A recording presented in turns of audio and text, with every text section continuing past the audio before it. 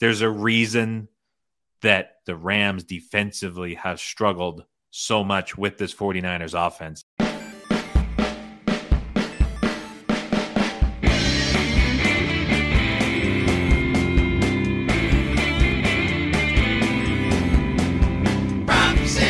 For the best bets on Sunday. Props and Ops. Sitting pretty on a Monday. Props and Ops. You know it's betting and beer with Props and Ops and Props and Ops. Welcome to Props and Hops, a betting and beer podcast powered by Dimers.com and part of Blue Wire Hustle.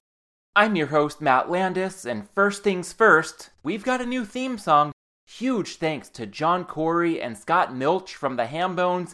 If you like what you heard, you can go ahead and like the Hambones on Facebook, as well as check out their website, thehambones.com.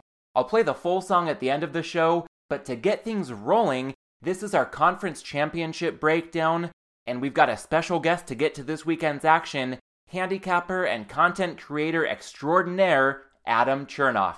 We dive into the AFC and NFC championship games, and also take an early look at Super Bowl 56 look-ahead lines, putting some best bets in the sights depending on the matchup we get for the big game.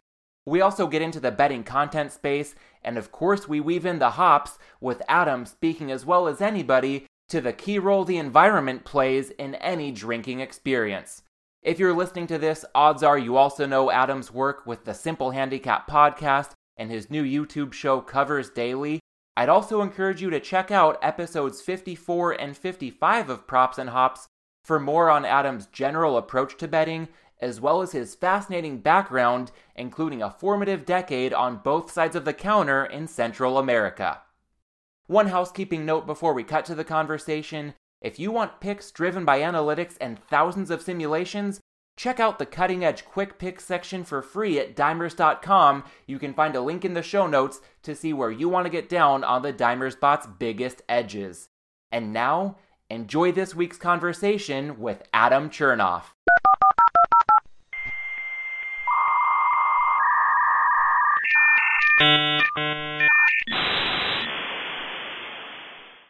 Adam Chernoff, welcome back to Props and Hops.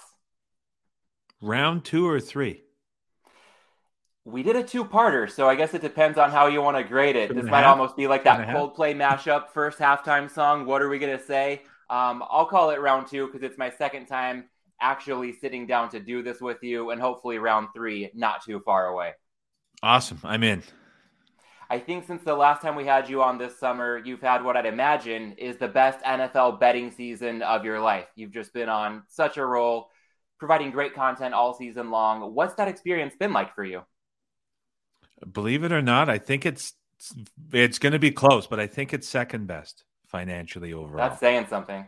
Yeah, there was my first year back in 2016 was huge too, but that was kind of aided by a future. So it kind of goes both ways. But no, it's been like, you can't complain. I mean, when it goes that well the entire year, last year felt a lot worse because I did as much media as I've ever done. And so even though it was to the point a break-even year, less the VIG on 70 some losses, but it felt like I just lost everything.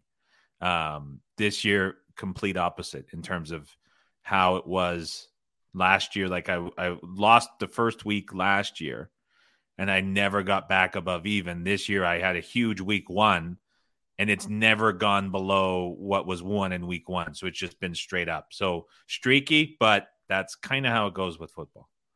We'll look to keep it going as we hit the conference championship round, and we can just dive into the AFC title game here. Cincinnati at Kansas City. Current line as we record this Thursday, just a tick before noon Pacific time for me. Chiefs laying 7, and we've seen some Kansas City money. Now it's a juicy 7. I'm seeing minus 115 is the consensus to lay the touchdown with the Chiefs. Total sitting at 54.5. What's your current outlook on this game? I hear the side is going to keep going up to probably 7.5 before kickoff. And the total, there's a lot of love for the over, myself included, but I don't know how much higher it might go just because when it comes to a playoff game, we're kind of maxed out. with that said, these totals in the playoffs that are this high, they're there for a reason. There's not many of them, and they're almost always justified. And I think this one is to an extent. But I thought the total was a little bit short, and I bet it at 53.5. If it's going to go over, you're probably getting over 54.5 too. But obviously a less valuable number. This was the same price and is now the same price that we saw close against Buffalo. And so, like, my justification was the offense for Cincinnati is obviously a tick worse than Buffalo, but defensively, it's significantly worse. And I don't think the issue here is, will Kansas City do their part of the total? I think it's a matter of, will Cincinnati be able to move the football to do their part of the total? And I think they absolutely can. So when I was looking at this number as the same price we saw a week ago, I couldn't justify that. So I was pretty happy to go over, but there's a lot of matchup interest within the game itself. You touched on the fact the number has gone up since you took an early lead at 53.5. It seems like it got from a soft opener of 50.5 at some faraway places to 54.5 in quite a hurry. But with 54 being a bit of a key number with totals, it sounds like you're still good with perhaps a reduced position over 54.5. How would you describe maybe your thought process on a potential price ceiling if we see this total continue to steam upward? It's still good now for sure. There's not a lot of data at these high ranges. But I mean, even if you're going down towards like the 47 range, which is right where we saw an average total this year, you're never going to find a total in today's NFL that's carrying more of like 2 to 3% value as you go up. So it's not necessarily the same thing as sides where you can go from 3 to 3.5 and it's a completely different handicap.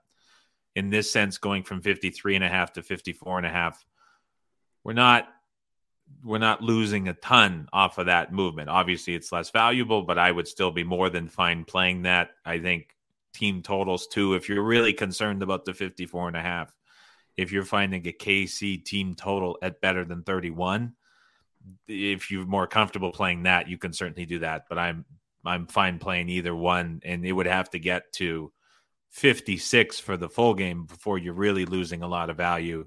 And then anything with the team total, if you're getting above 31 to 31.5, you're starting to lose value there. But happy with the total and playing this one over still.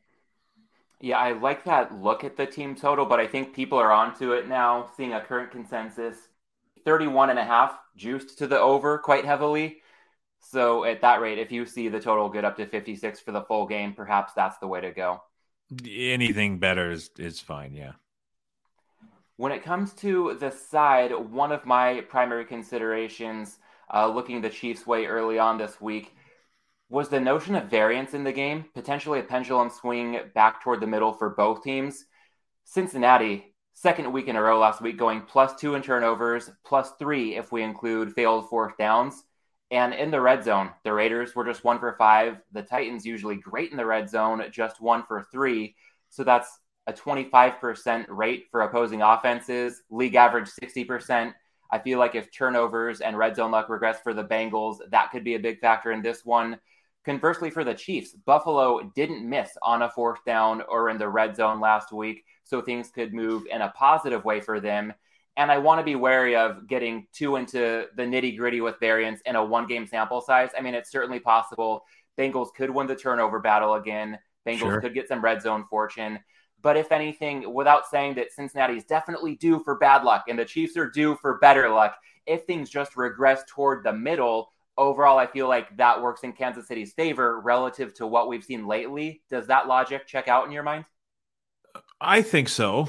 The Bengals all season have been kind of overachieving their box score on a weekly basis with a pretty high frequency. Like, they've been no stranger to doing that. And you're right. And then it's like always, when does this catch up? When does it go the other way?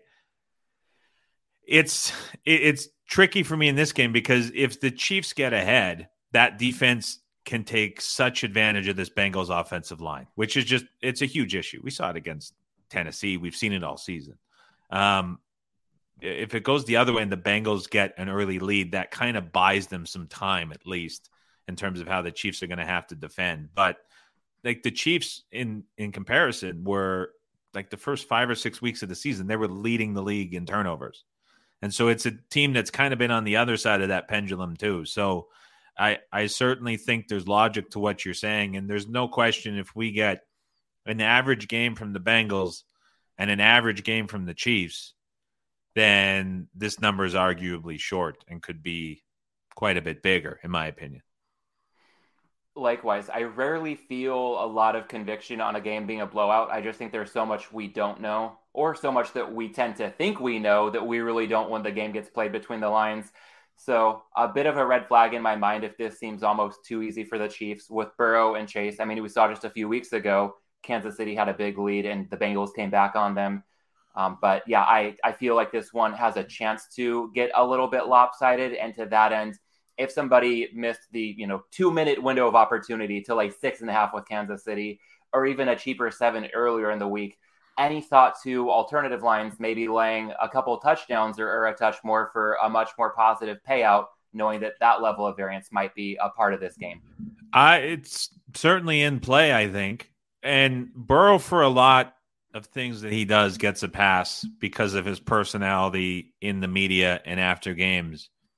This is still a very young quarterback playing his 3rd consecutive playoff road game that in the first 2, we didn't see like a ton of like this dominating performance like it's being made out to be. He didn't throw a touchdown last week. His first playoff game against the Raiders was average at best. And so he always gets a pass with it because of how he is in media.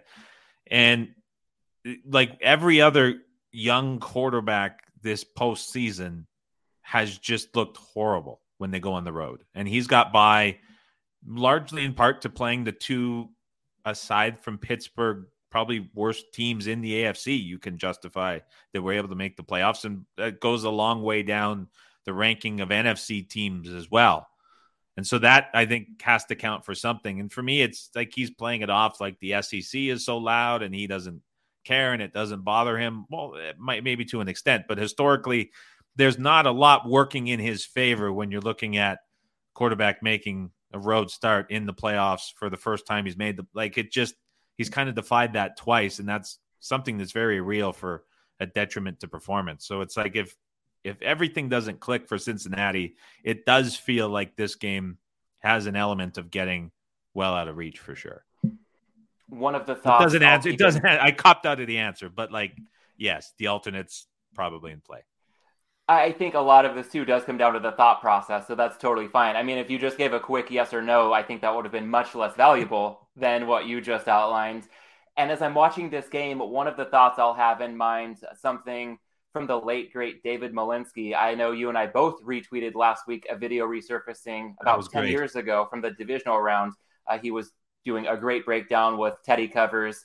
And Dave touched on the notion that in the playoffs, oftentimes when a favorite asserts its dominance and builds a big lead, there can be less likelihood of the underdog coming back if they know they're outmatched and they don't have to worry about going to watch film in a brutal week of practice with a pissed off coach. So Burrow doesn't seem like a guy who would let go of the rope, to borrow a phrase that Dave would use this time of year. But it seems like things do have the potential to snowball a bit. And one thing, when you mentioned Burrow, I mean, I will qualify this by saying I love what we've seen from him his first couple of years, his recovery from the ACL. As a Chargers fan, I'm just so frustrated that there's such a high concentration of great young quarterbacks in the AFC, because I feel like my team finally has its guy and there's 3 more years on his rookie deal, yet it almost looks insurmountable with all the other good quarterbacks and teams in the conference. And Burrow's a part of that equation. So I want to give credit where it's due. Imagine if Rodgers gets added into that equation. Please no. I'm trying to keep him out of the West as much as I can. But yeah, it sounds like Rodgers to Denver might get interesting with their head coaching hire, bringing over the Packers OC. So that might just be, one more straw on the camel's back, so to speak. But circling back to your point about Burrow, 9 sacks last week. A lot of that due to poor offensive line protection, for sure. The Titans' defensive front played a really good game. But we've learned over more recent years, sacks tend to be more of a quarterback stat. To your point, Burrow has a great personality that the media tends to eat up, a lot of confidence, seems like a really cool, calm, and collected type of guy. But is he also perhaps getting a bit of a pass for taking 9 sacks, knowing that in general, sacks do tend to kill drives. And if we see anything close to that in Kansas City, it could be game over in a hurry. So your first point with like blowouts tend to get bad in the playoffs. So in the wild card round, it was the Bills where that game got completely out of control. The Chiefs game got completely out of control. The Rams game got out of control. And then last week, I mean, did we say what you will about the Rams, that was an interesting sort of back and forth. We had a lot of tight games, but that Rams game was really never as close as it was ultimately made out to be. But it's very true that you just don't get teams really taking the foot off the gas once they get a lead and an advantage in the playoffs. So that's certainly a real thing. As far as Burrow, like it is on him, but that offensive line during the regular season was 31st in pass block win rate off the top of my head. Like it was bottom 3. It's a terrible offensive line. They spent money everywhere else. And there was the big controversy in the draft where they went and elected not to sort of bolster their offensive line and went to skill position players, which now we're seeing the give and take of that. You get these big games from Chase and you get big games from the other guys, but you're sort of a sitting duck in the pocket if there's an opponent that can get pressure. And for KC, it's once they get up, that's when the pressure starts to come. So that's why I think that first 10 to 15 minutes of the game is going to be absolutely key. Bengals fall behind, they're cooked, I think. Yeah, and I would like to thank the Bengals once again for taking Jamar Chase, because that left the door open for my Chargers to get Rashawn Slater. Just a revelation his rookie season. So I'll keep my fingers crossed for my personal rooting interest moving forward, but at the same time, keep things on track with the teams that are left fighting. And I think we've covered the AFC title game pretty well. I would also love to get your thoughts. I know both a side and total you've played in the second game on Sunday between the Niners and the Rams. Rams currently, now it looks like back to a cheap 3.5 most places. Let's say minus 3.5, minus 105. Total at 46. You tweeted early in the week getting in play on San Francisco plus 3.5. I know that's gone from a heavily juiced plus 3.5. It's going that way once again now. We've also seen some pretty firm resistance on the Rams, which has been interesting. So what's your take on the side as we have this conversation right now? We're stuck between 3 and 4. There's really strong opinions that differ at both. There's a group that aggressively took the Rams at 3. There's a group that aggressively took the Niners at 3.5 and 4 back the other way. So knowing the difference of opinions on both of these teams, I think it's really difficult from a bookmaking perspective to find justification to move past one or the other. I was happy to bet the Niners at more than the field goal. I felt like this had to be under the 3 and you're getting the hook on the other side. So I took it. This is, I don't know. It feels like much more of a tighter matchup than it's being made out to be. We saw the Niners struggle in Green Bay, but if you're ever going to give a team like a list of excuses and outs, I think it's probably that situation and circumstance. And a lot's being made of the Garoppolo injury. It was actually his entire shoulder injury, which was the more concerning one, was removed from the injury report on Wednesday. So like it was medically cleared to be fine. It was a grade 1 sprain, whatever I'm not breaking down the medical technicalities of that. But the fact is Dr. Chernoff on the spot. Yeah, no, but like you look at the injury report, all of last week, it was hand/shoulder. This week, it's hand. And we saw Garoppolo deal with the hand the week after the Titans game, where his next start, he looked completely fine. So I don't know. I'm not making too much of that. I think he's just such a divisive player by nature that it sort of causes very differing opinions on how you look at this Niners team. But to me, it just has to be less than a field goal game. This is a Niners offense that matches up so well against the Rams defense, which again, you get the headline names with it, but it's just, there's a reason that the Rams defensively have struggled so much with this 49ers offense. And it's when you get into the X's and O's, it's a pretty intriguing case as to why that is. And it's not something you can really change on a week-to-week basis. You had a fascinating conversation with Eric Eager from PFF oh my God. on that dynamic. That was must-see. If anybody hasn't seen that, I believe it was Tuesday's episode of Covers Daily this week. Got to check it out. And I'll link to Covers Daily, the YouTube show, in the show notes. So that'll be easily accessible to anybody who wants to go find that. I think it's probably 7 minutes or so of the best analysis I think anybody's going to get anywhere on this particular matchup. And in addition to getting you on the Niners side, it also seems like it gave you a nudge as far as the total's concerned. Well, yeah, I was sitting on the total looking at it saying that, look, the first meeting, week 6, 7, whatever it was, closed 51. A couple weeks ago, closed 47. And now we were at 46 when I bet it. And it's also the lowest total in any Rams game the entire season. And so, like, for me, knowing the offensive advantages that both of the teams have against each other and how that is unlikely to change. But also, I think some of it is the Niners against the Packers looked so bad, and there's such a distaste in general for Jimmy Garoppolo running this offense that it was so easy to sort of jump on what was seen on that field and just say the Niners offense is cooked and it's done.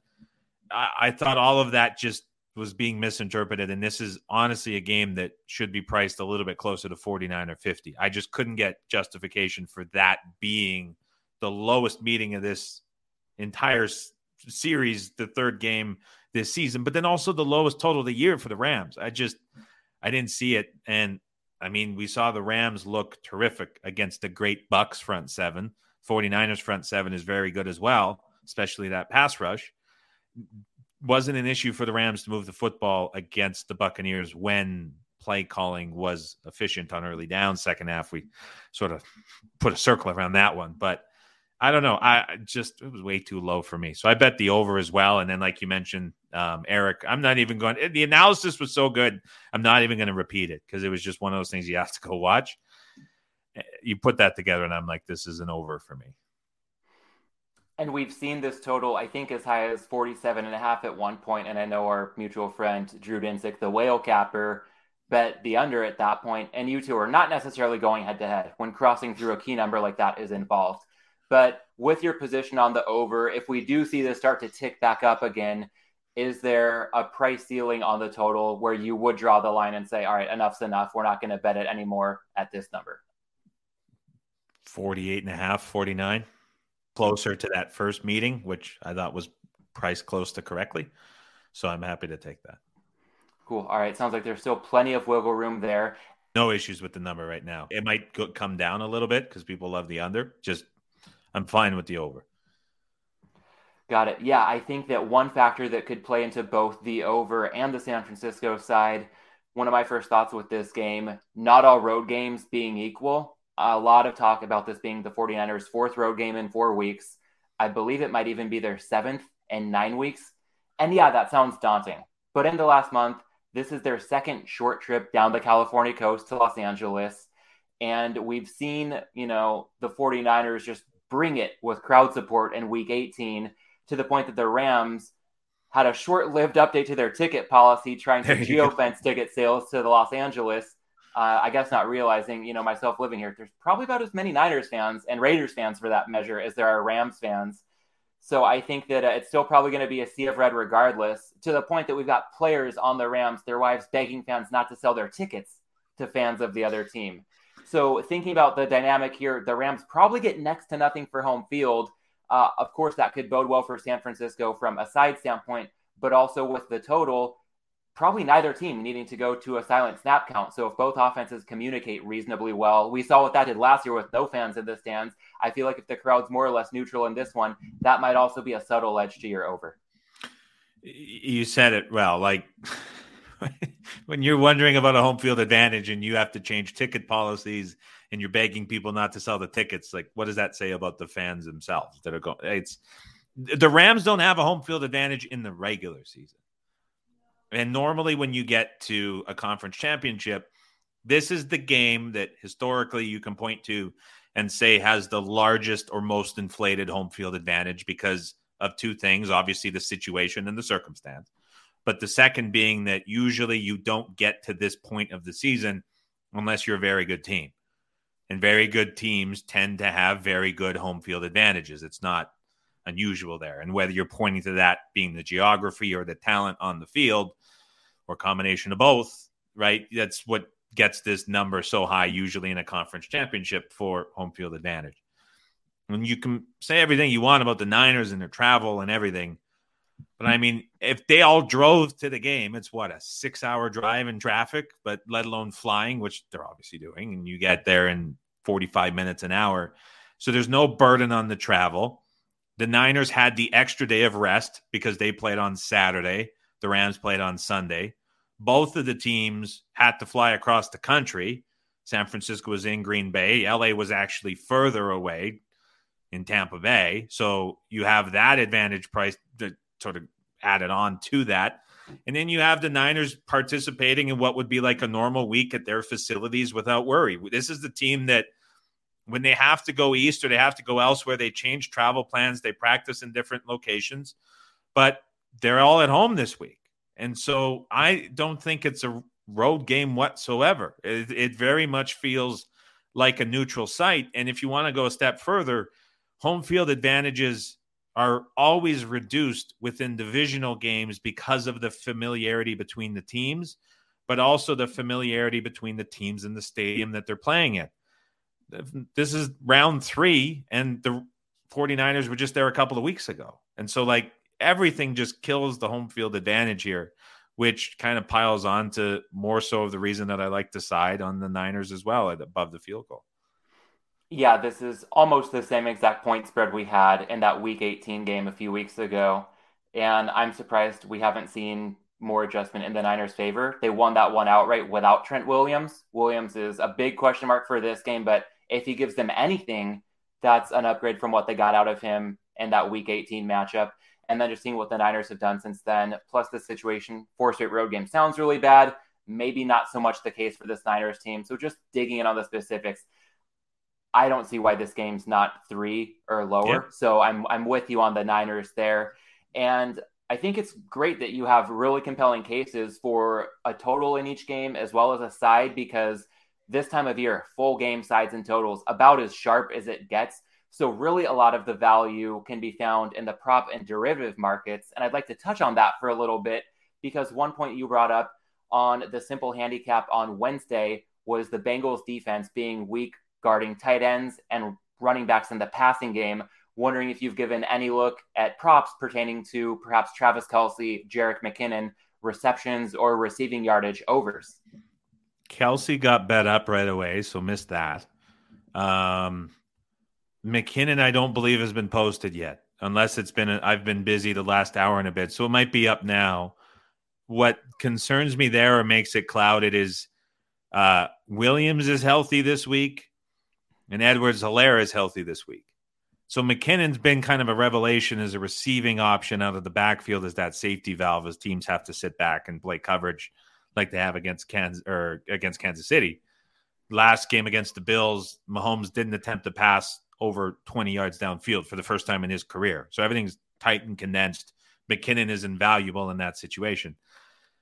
But if we see snaps being shared all of a sudden, rather than him being this main option on first and second down and being left in for third a lot of the times, then it's really hard to gauge how many touches he may ultimately get. Last week already, we kind of saw the beginnings of that. His rushing total was high 20s. I think he got 8 or 9 carries, but there was a lot of situational play where Edwards-Helaire came in and was picking up a lot of yardage because it was a favorable spot to be running the football when he was being used.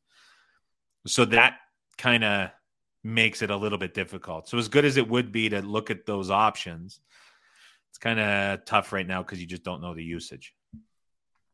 Fair enough. One prop I will send your way for this game and see what you think. Lay it on me. Shortest touchdown under 1.5 yards has been my favorite prop as long as I've been doing this show, and particularly in this game with a high total. Just from a pure math standpoint, the probability of more touchdowns bodes well for the probability of at least 1 yard touchdowns.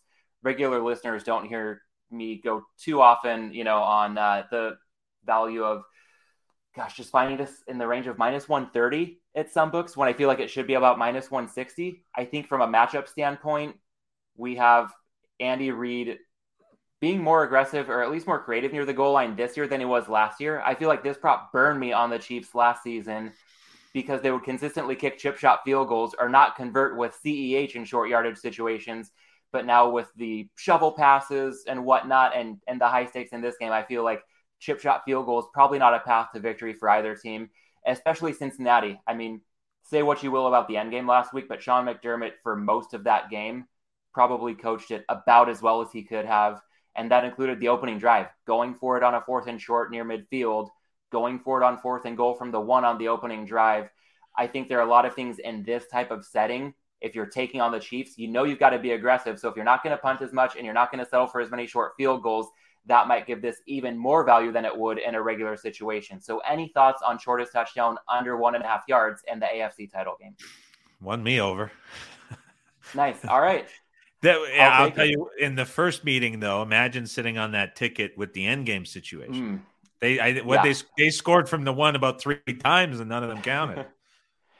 Yeah, so, and then at a certain point, it sounded like they weren't trying to score, and they probably were, but there were speculations they were intentionally not scoring from the 1. Yeah, it can be dicey at times. It's a roller coaster ride, but just thinking in terms of probability, minus 130 is well under the 60% or so threshold that I think would be fair value for this number. So it's an edge that I'm in play with, and I'd say if anybody can find us at minus 150 or better, that would be my best prop bet for this game.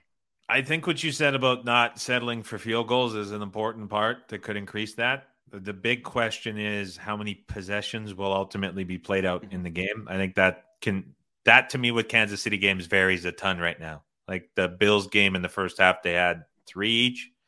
The Bengals, the first meeting, the Chiefs had 3 possessions in the second half, I think. But if the Chiefs score early, I think it's a 5 to 6 possession per half type of game. So that's, I think, would open it up. So I'm with you. You won me over. I like the look at the other side of the coin too, because as much as I love this prop, nothing's ever a given or a slam dunk. So it's important going into this to consider why it might not win, as good as it may sound, and manage your bankrolls accordingly. And a prop I'm eyeing in the other game, I would love to hear if you have any props or derivatives in mind. Okay, we got 2. I like it. Lay it on me. Okay, cool. I'll say, and this one I am lifting from what I thought was maybe the best moment of today's episode of the Dream Preview with RJ and Fezzik and AJ Hoffman. They kept it under 2 hours today, by the way. So that was a major accomplishment. So I would like to thank them for that. It was a nice quick listen on 1.5 speed during my morning run. But Cam Akers, rushing yards under, they talked about 60.5. It's down to 59.5 where I'm seeing it. And what I really like about this is a lot of props are lined more or less using a statistical projection that can't always account for a lot of random factors. Sometimes those miscellaneous factors are blown out of proportion and can just be big-time narratives. But Akers, coming back as quickly as he has from his Achilles injury, I know Suma talked about it with you, like, kudos to him, kudos to the Rams medical staff and training staff for getting him back. Don't want to diminish that. But it's hard to think he's at full strength after tearing his Achilles this past summer. So just simply, if he is still well less than 100%, that could be a big issue when it comes to him racking up a bunch of yards on the ground. And then, of course, there's a factor of him losing 2 fumbles that almost cost him dearly last week in Tampa Bay. So if he's a little bit more cautious, maybe he goes down a bit easier, just wants to make sure he's got ball security top of mind. If that slows him down a hair, that could be a factor in this bet. And then the matchup alone, if we do assume, hey, he's going to be at full strength, Sean McVay still trusts him after the fumbles, and he's going to run like his normal self without worrying too much about ball security, the Niners defensive front can hold its own with just about anybody. So there's a few different paths I see to this getting home. Again, yes, it's possible he breaks 1 or 2 big runs, or the Rams build a big lead and he's just a bell cow and this is dead in the water come the fourth quarter. But more often than not, I do like the handicap for Akers under 59.5 rushing yards. Wanted to run that one by you. Okay, I disagree with the first part. I think he's full health and there's no issue there. And like his speed is fully back somehow. It's really quite something. So I don't think the health is a factor whatsoever. I think the big part of it is that the Rams are just a really bad team when it comes to running the football, especially situational running. They're one of the worst teams that there is. And I think that to me is the handicap within this. And I won't play it either way. but it's not a health thing. If he doesn't get over, it's just because the Rams are really bad at running the football. Fair enough. And maybe McVay's learned his lesson. I mean, we've seen when they've gotten out to some big leads, just going extremely run heavy. Terrible. They did get out to a big lead over the Niners in week 18. If that happens again, maybe he'll be a bit more optimal. And who knows? Maybe the Niners hold their own from the get-go and the Rams don't have a big lead to try to kill the clock with in the first place. I'd be fine with that too. If there's no big leads in the game, that works out well for the spread. So I'll take it. Indeed. So I think we're seeing eye to eye on the game. The prop, a lean for me at this point, but I think what you said makes a lot of sense. So I'll give it some more thought before deciding whether or not to make that wager on Akers. One more thing I wanted to talk with you about as it pertains to odds for NFL games. Obviously, we touched on the two this weekend, but early Super Bowl lines are available. The NFC was favored last week, but with the Packers and Bucs wiped out, that's flipped to the AFC being a 2.5-point favorite. And if we look at the 4 potential matchups, I'm seeing if the chalk holds in its Chiefs-Rams, Chiefs in the ballpark of 2.5 for reduced vig. I've also seen an expensive 1.5. So we could almost just call that a flat -2 for Kansas City against the Rams. Chiefs-Niners, it looks like Chiefs might be a cheap -3. If it's Rams-Bengals, Rams laying 3.5. If it's Niners-Bengals, the Niners a juicy -2.5. Any thoughts on any of those look aheads? Do you have anything in the sights as you think about where you might be ready to pull the trigger once the Super Bowl matchup is known and the market fully opens? If it's the Niners and Bengals and it opens less than a field goal, the biggest bet I will have ever made on a Super Bowl will 100% be on the Niners. That is a silly price. They'll kill the offensive line. It's a blowout. So that price is bad. The other ones, like I would lean. The Rams Chiefs is interesting because the Rams defensively are really quite made out to defend what Kansas City does fairly well. And so that becomes a really interesting matchup. Probably has to be a field goal at 3. I'd honestly probably bet on LA in that spot. Mm-hmm. The other two, what were the prices in those? There was KC was a bigger favorite against. Yeah, I'm seeing KC as a cheap -3 against the Niners and the Rams a flat 3.5 against the Bengals. Yeah, Rams Bengals is the same thing. Like Cincinnati is not built to play against that'll be ugly too. So not as much as the Niners, but that on the other side is interesting. But I would probably bet the Rams in any circumstance. That's my gut feeling right now. I'm not looking too in depth at it. I can say with confidence, if the Niners open less than a field goal against the Bengals, that won't last. And then the other one, I'm kind of indifferent.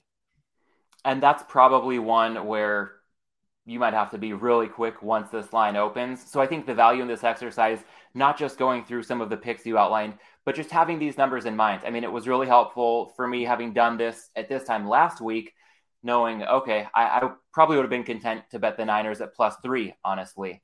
And then it's 27-3 Rams in Tampa late in the third quarter. Some books open 4.5. I'm like, okay, I'm taking it. I feel like that's a 1.5 adjustment off the king of key numbers because the Rams looked really good for 2.5 quarters.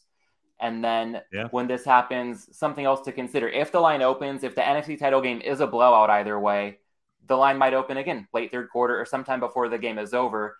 It can really only go one way at that point. I would suggest looking at the dog and getting in play on the underdog early, assuming the underdog would be, let me pause for a sec. If the underdog is the Bengals, that's a look. The overall point I'm trying to make here is that if a team's blowing somebody out like the Rams, they can suffer a big injury or they could stumble. We saw the Rams stumble in a big way.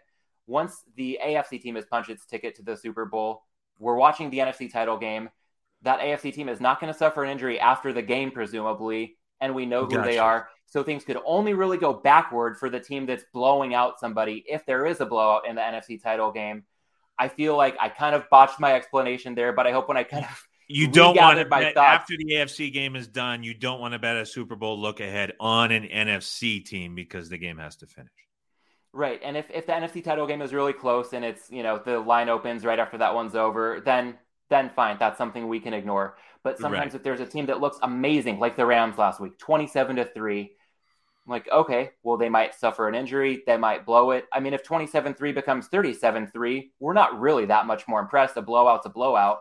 But when that game got close, those 4.5s went to 3.5 in about 20 minutes. So right. You got something to keep in mind there. If the line opens saved it at before the the end. NFC You saved it at the end. Yeah. I hope anybody listening for the past 3 minutes just went to 2x speed and then slowed it right back down just in time for that.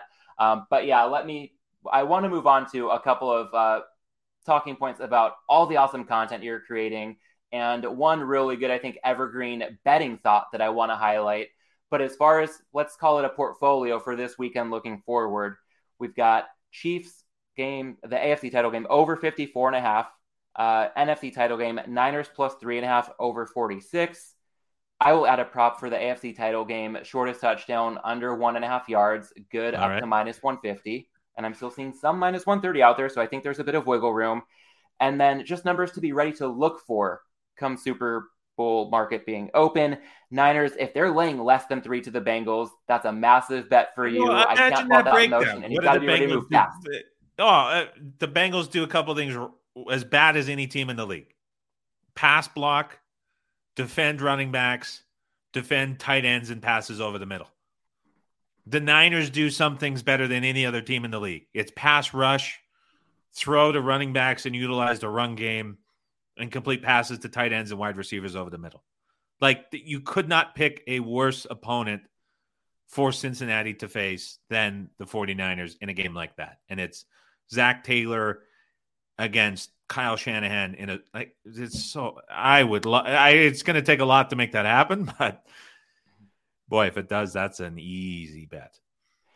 I don't even know if Hitman has access to DraftKings anymore, but if you've got some friends in Jersey for $1, yeah, exactly. On the off chance we do see Niners Bengals, that is a bettable line right now. Again, who knows what the limits are, but that is being floated out there.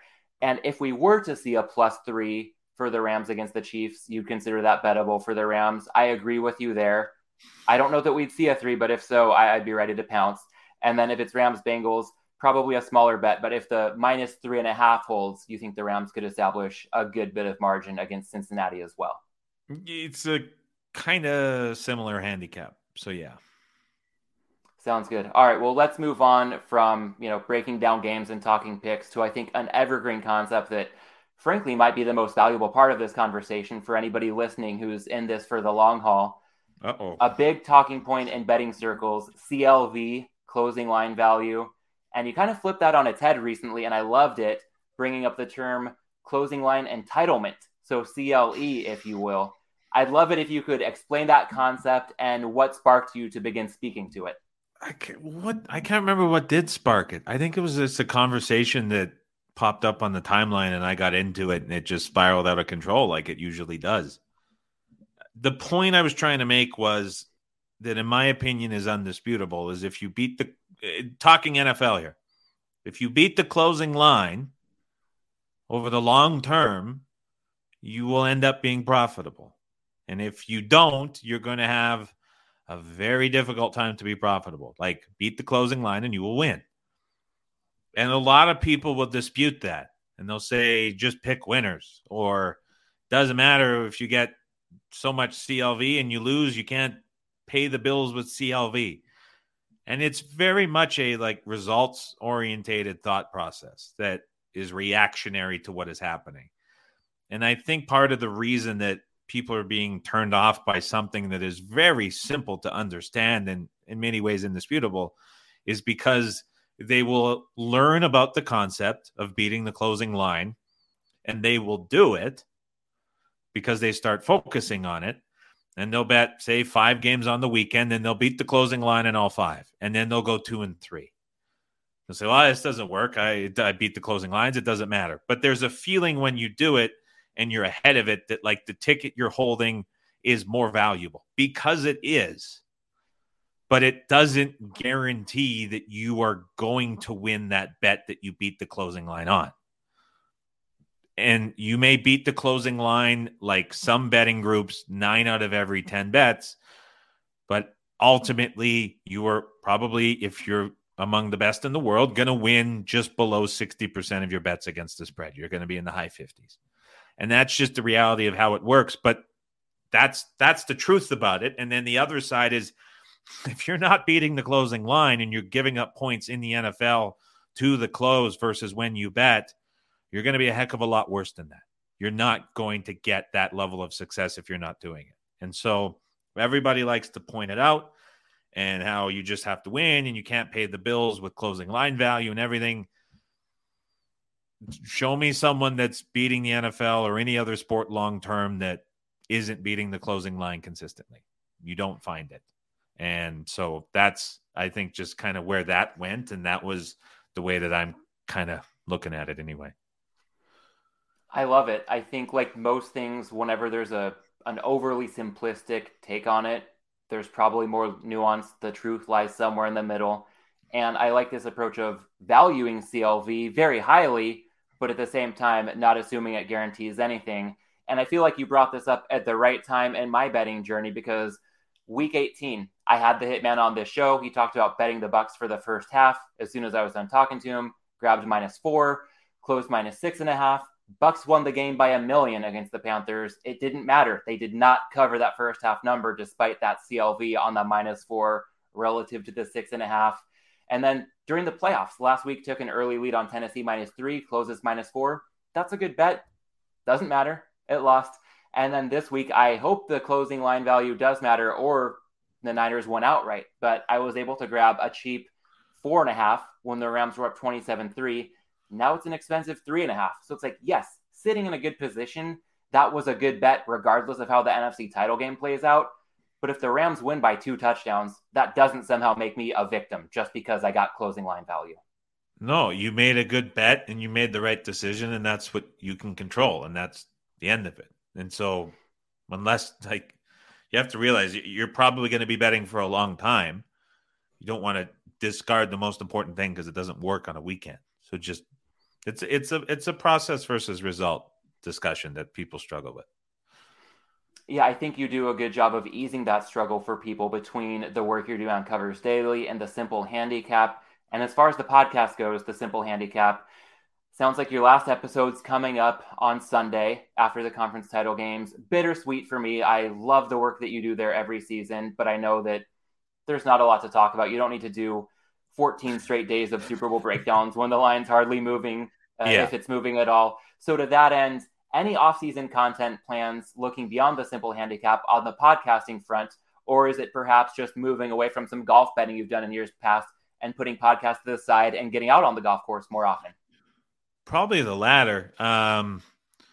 There's been a lot the last month and a half that we've been doing some things on the site side with the team and trying different concepts and stuff. And it'll be more so once we're done, just an effort to get other people in positions to cover all the other sports that we have sort of holes for in the moment. So it's going to be more from like the higher level side rather than being involved with it, which is going to be a welcomed reprieve from really every weekday at a minimum since late July, mid-July. There's been something that I've been doing on air every weekday. So like there's been a lot going on and it's been fantastic. And obviously when you're winning, it makes it easier. But I've probably done, last year I did as many like appearances in different shows as I'll ever consider doing ever again. Like I was doing like 6 different shows a week. This year's been 1 show per weekday. And then in the playoffs, we've had like the daily one, which is just me talking with people. That's not overly difficult to do, but it's just been a lot of really consistent work. So I'm looking forward for it to come to an end in about a week's time. But at the same time, means football's ending, which is never great. You talked about Covers Daily a bit there, and I want to be sure to dig in on that a bit. That's a show people can catch on YouTube. And you have not been solo on this for a good chunk of the segments. You've been interviewing, I would say, sports betting royalty on both sides of the counter. So what's it been like for you to get on the other side of things and conduct some interviews yourself?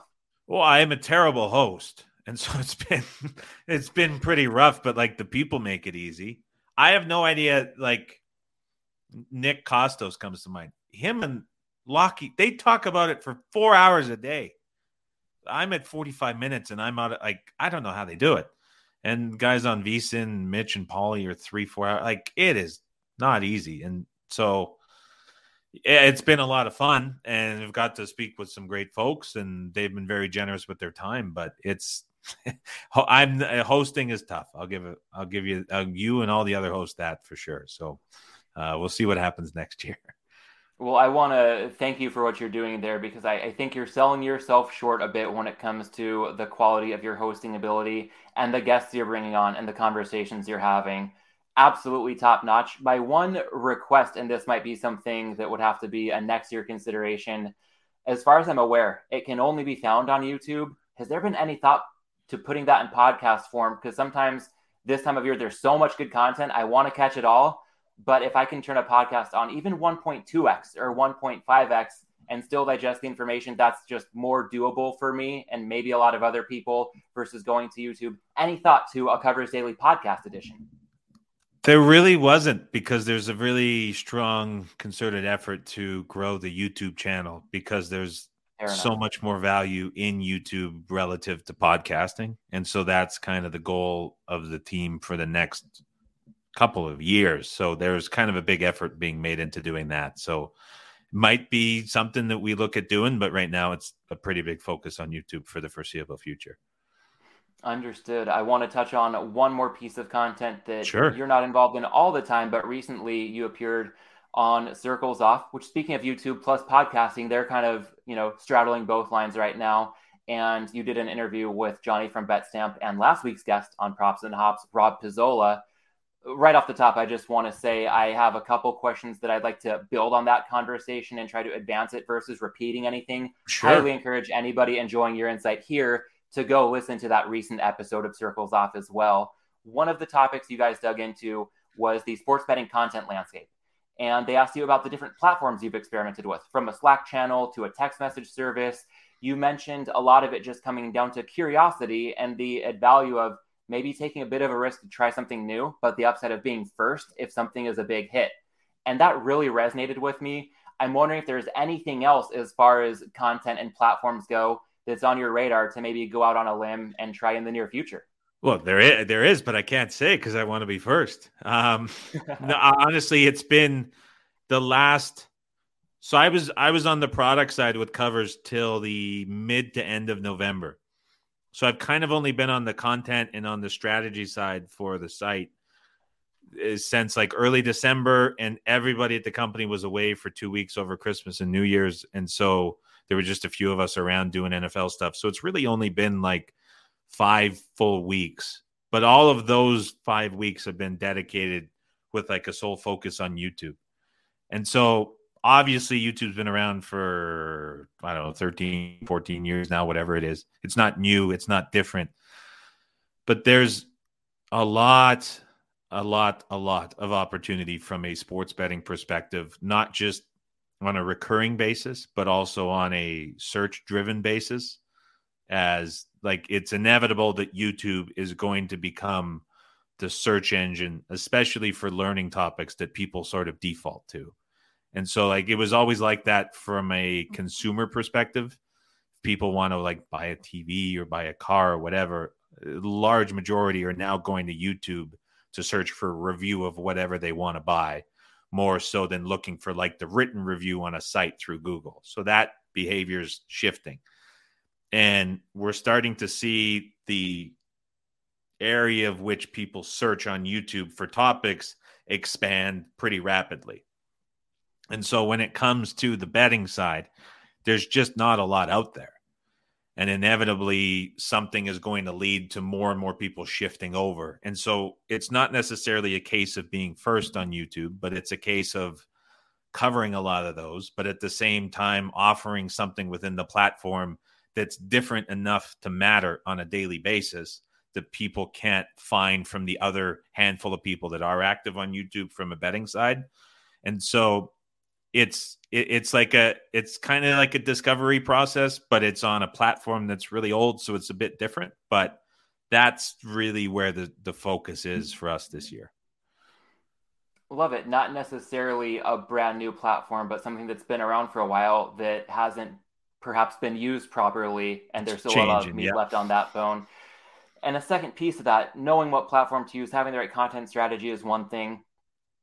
And then having the talent to lead the charge is another piece of that equation. Again, I think you might have sold yourself quite a bit short as far as your hosting duties are concerned. But you mentioned to Rob and Johnny on Circles Off that finding talent into space, it's just really hard to come by. And this is partially a selfish question for somebody in my position, but I know a lot of other people also in a similar boat would be curious for your advice on anybody who's looking to fulfill the void for talent across this space. What do you think is really needed that people can apply to their own processes?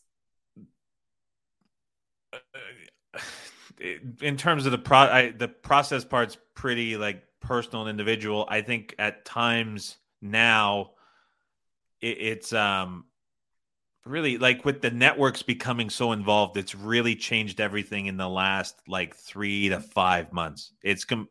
It's gone from a lot of this, which is, in my opinion, still much more valuable than anything you're seeing on big media, to people that have done shows like this forever. Now you're seeing them on ESPN, you're seeing them on NBC, you're seeing them on Golf Channel. Like it's really shifted within that dynamic, and it's gone from where knowledge about betting always got you on shows like this. Like all the guests that you have are terrific at betting. But now there's like another side of it with all these networks where it's like the knowledge only gets you so far. You have to actually be good and entertaining and being on camera. And so that's kind of a new element to it with all of these people that are getting deals and contracts and everything. Like it's now becoming a balance of both. And I'm very bad at the latter of the on-camera stuff and everything that is like a constant improvement to try to do it. And so I would say to anyone that's trying to do that, like, it's about saying the complex things in a way that's presentable on camera within like a very concise period is becoming very, very valuable. And so it's now gone from just being like the best possible better that there is to like the best possible better that can also be worthwhile to put on a network and be entertaining on camera. So if I had any advice on how to improve, I can give advice on the betting side, but on the camera stuff, it's like it's a battle for me every day too. But that's kind of what's going on. I'll drop his name one more time here, but it reminds me of David Malinsky as you lay this out, and you touched on it on Twitter last week. It's just mind blowing to think how big he would be at a time like this if we still had him around, because he could go toe to toe with the best bettors in the world. And he was endearing as could be and as relatable as could be for somebody who knew nothing about betting. So kind of finding that synergy, it sounds like that's really the sweet spot moving forward. The retention of things that you took away from a segment with him is like exponentially higher than anyone else. And it's just natural talent that he had that, like even that old video that was posted, I can't remember who posted it. Like he spoke for 25 minutes of the 40 minutes. Everything that he said for the most part went away with you. And it wasn't overly complex or anything, or there's old videos of him breaking down like a USC UCLA football game. And like the people that I like listening to the most and I think are the best at what they do are the ones that will say something and it makes you upset because it was something so simple that you never even thought about because you were overcomplicating it. And he does that in his videos as well as anyone ever has and anyone ever will. And so it's great. I don't know where that was found because like I've gone looking for stuff that he did. And like I had a trouble finding more than just a couple of breakdowns that were associated with different sites. But that was like a 45-minute show. So it was something that needs to be preserved in a folder or a USB stick somewhere that you can go back to anytime. Well said. And I'll give credit. I just looked as you were explaining that, wanting to give credit where it's due as far as that video resurfacing. Ian Cameron brought it to my attention. Yeah. I believe you had shared his tweet as well. Yeah. So Ian, if you're listening to this, thank you so much. 10 years later, it is still priceless. How good, on a similar note, how good does Teddy look today compared to 10 years ago? Oh, what is he doing? Maybe a little bit more like Adam if somebody caught the end of that episode with the Garden of Eden back and forth. They really weaved in everything. And yeah, Teddy seems to be doing quite well these days. Look, I'm putting in similar hours and I'm going the other way at the waist, the face, the body, everything. Teddy's just looking younger and younger. Just doesn't age. doing something, or I don't know, maybe it's something about that Vegas climate. If you can get somewhere a little warmer year-round, get outdoors, but it sounds like you've got plenty of golf in your near-term future, so that'll certainly help. And another thing that it helps when enjoyed in moderation, got to weave in the other pillar of this podcast. I will say, first off, shame on me for now having you on twice and not doing it at a time where I could share a beer with you during the show. This time, I short-sightedly booked you right before multiple meetings for my day job, so I'm looking forward to cracking a beer as soon as I can. Maybe I'll toast you virtually as I'm listening back to part of this conversation. Yeah. But I do want to bring in the other pillar of this podcast to see what your drink of choice would be for this conference championship weekend in the NFL. Well, so I don't have an answer because I have not drank anything since New Year's. And it wasn't because of like a choice where it's like dry January, here we go. It was just, we started live streaming. I'll pull up the calendar. It was that Saturday that we started live streaming. And we've had something every day since. So I've had at least the stream plus the podcast every single day since. And there's always been the stream that was early, or there was halftime games late that we're doing halftime live for, and then the podcast either really late at night or first thing in the morning. And there's no way that I can just be drinking and doing that. So it's kind of been like a forced non-drinking. But I will say that come Super Bowl weekend, for 2 weeks after, I am completely disappearing from Earth. And it's like the phone's going off, computer's going away, and it's gone. And so we the wife and I still aren't entirely sure where we're ending up. But if we end up in the Dominican, then it is numerous Presidentes, which we talked about last time. If you buy that at a store, because they have it in the States, it's not the same thing as what you drink there. And that to me is as good of a beer in the environment that it is naturally supposed to be enjoyed in as there will be anywhere. Now, if we end up doing, there's rumors about Ixtapa in Mexico, because we're not big like tourist place people and resorts and all inclusives. It just, we don't have time for that. So we're going like literally the quietest place in Mexico. And if that's the case, and it will annoy people, but you got to go Tecate. And again, it's one of those beers, you have it in the States and you're like, I don't want to drink this. But it's the same thing with Modelo to an extent. But down there, especially if you're in that part of the country, which unfortunately I've never been to, but you get kind of the michelada thing going on with like the adobo peppers and everything that are like on the really good natural rim stuff that isn't just like a fake tahini. And so there's some good things coming, but there's not much going on this weekend, nor has there been this month. I'm so glad you touched on Presidente and Tecate, because I'm going to go on the other end of the spectrum. So at least one of us came with something widely available. It's supposed to be a craft beer answer. I gave the two most mass-produced answers ever. Well, something else we talked about last time, it's so much more than what's in your can or bottle or glass. It's all about the environment, who you're with, and in the right setting. I would put Tecate and Presidente up there with anything. So I fully endorse that answer. Can I redeem the answer for like the beer enthusiasts that now just think I'm a giant hack listening to this? In the town nearby where I am, and I'm west of Calgary in Alberta, and there's a small town that's about a couple miles away. They opened something called the Beer Den. And so I didn't know what it was. I went in, and they import all of the Canadian craft beer from Western Canada into like one, like the town's like where it is like 6,000 people. And they import everything. And there's a beer that I don't know where you'll ultimately find it in the US, but it is Twin Sails Brewery that's based out of just east of Vancouver in a little town called Port Moody. And they have a beer in a white can that's like a citrus or I don't remember the details of it. And again, I'm going to consider it a hack here, but it's called Dat Juice.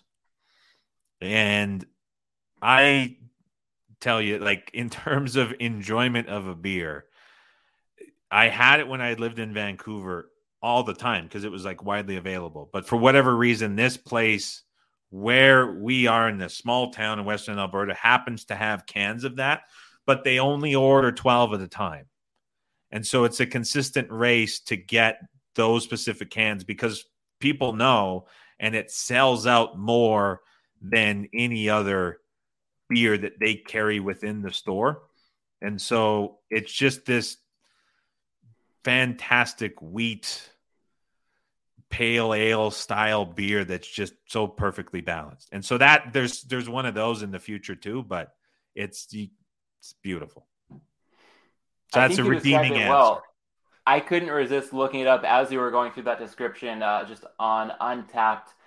Dat Juice by Twin Sails Brewing, wheat beer. Yeah, American Pale Wheat is the style they give it. 5.2% ABV. You're right, that can art is pretty eye-catching. It's just a white can with a nice like orange circle going around. It feels nice, yeah. Yeah, and that makes sense based on them describing it as an unfiltered pale ale with large amounts of flaked and malted wheat, then heavily hopped. Oh yeah, 100% Citra hops. That is my favorite hop. That's and phenomenal. Because of that, they mentioned tasting notes of grapefruit, pineapple, and mango. So with that answer, we are kind of on the same page here, because the beer that I've got on hold in the beer fridge is by a brewery called Treehouse. And first off, I've got to thank my friend who goes by the name Prospector Sam. We did a beer trade recently. I've also had him on this show. Probably the sharpest beer mind I've come across in recent years that I haven't known for a long time.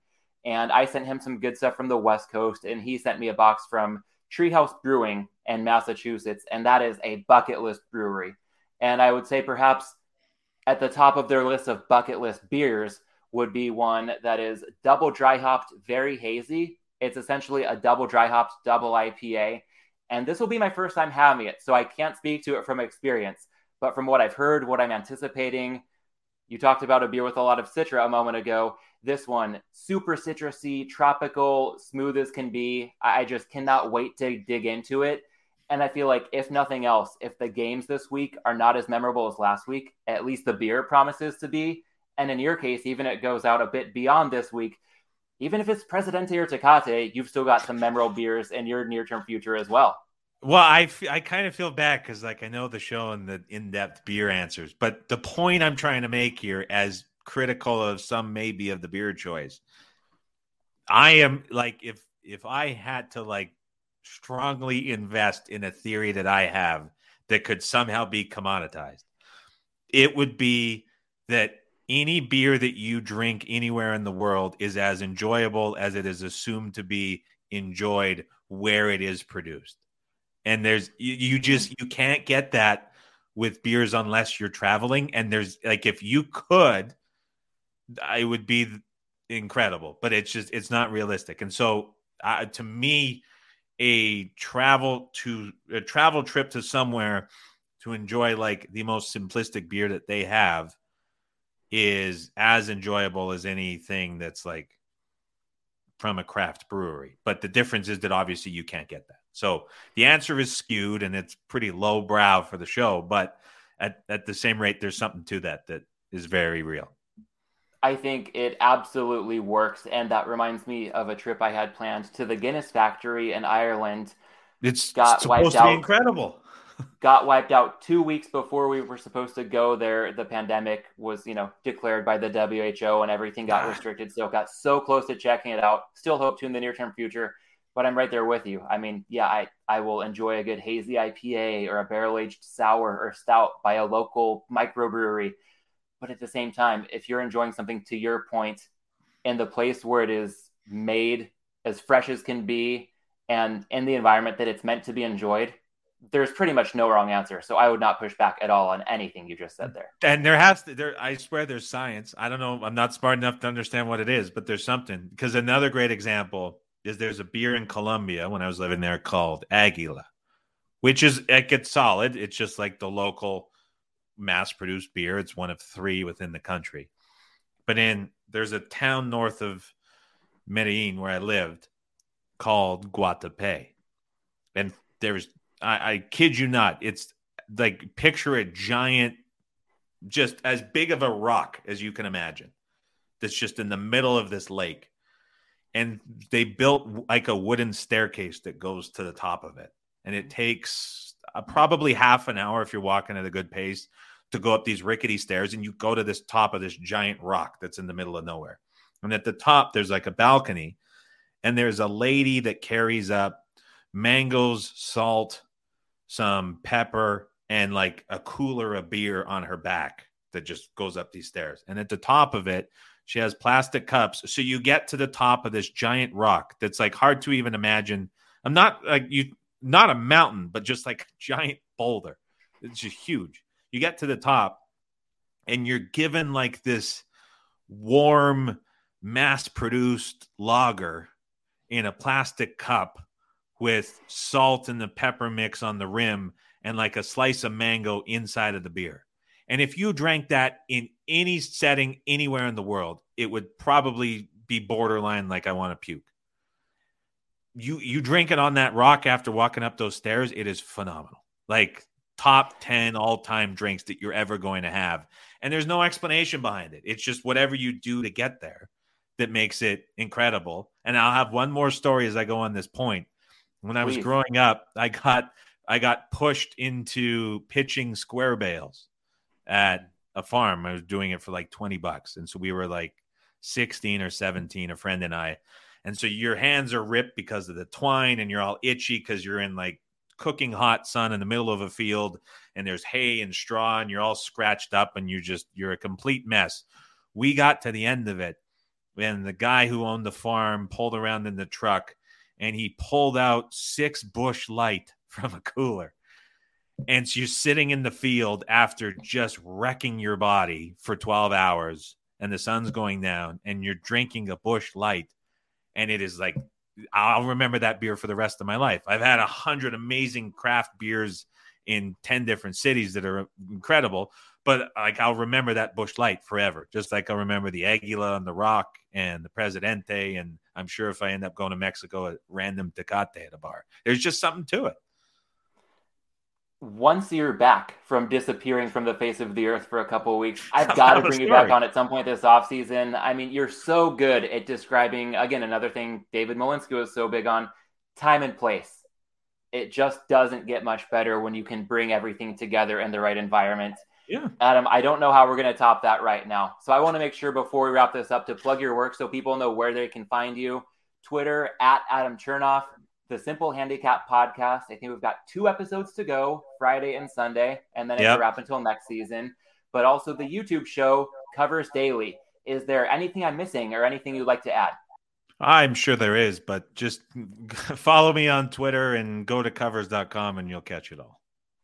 Awesome. Well, Adam, once again, thank you for your time and insight. Best of luck this conference championship weekend. Thanks for having me on to chat. Enjoy the games as well. Goodbye. Thanks again to Adam, and thank you for listening. If you found any value in our conversation, the number one way you can support Props and Hops is to leave a rating on Apple Podcasts or Spotify. A close second would be to check out the BetUS NFL show I'm hosting on YouTube with professional bettors Las Vegas Chris and Scott Kellen.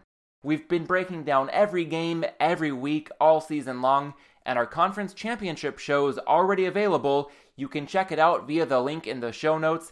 And heads up, next week we'll be taking an early look at the Super Bowl matchups, as well as our prop strategy. That show is going to go live on YouTube Wednesday at 2:30 p.m. Eastern, 11:30 a.m. Pacific.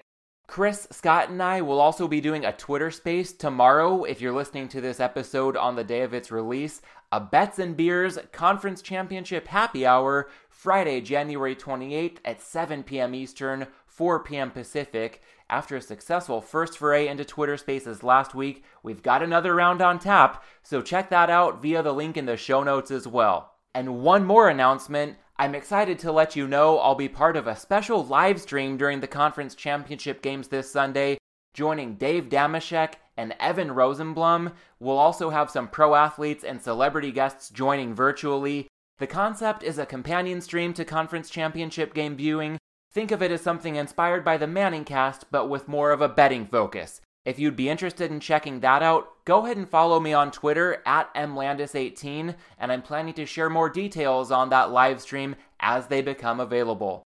One housekeeping item as we hit the home stretch: if you live in an area where wagering is legal and want to kill 2 birds with 1 stone, go ahead and sign up for a sportsbook via any of the links at the bottom of the Props and Hops landing page on Dimers.com. That way you can get down on some edges and support this show along the way, and once again you can find a link to that page in these show notes. And saving perhaps the best for last, a special bonus edition of the Malinsky Minute for those of you who've listened all the way through. As mentioned at the top of this show, we've got a new theme song coming in its entirety. Thanks again to John Corey and Scott Milch from the Hambones for making that happen.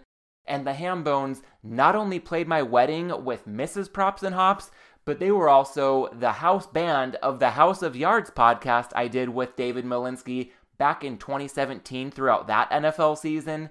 And like a lot of us, Dave loved their sound. I'd give anything for him to hear this song, so I'll be queuing it up shortly. And once again, in the show notes, I'd encourage you to check out the links to the Hambones Facebook page where you can like them there, and also check out their website if you like rock, country, blues, or perhaps all of the above.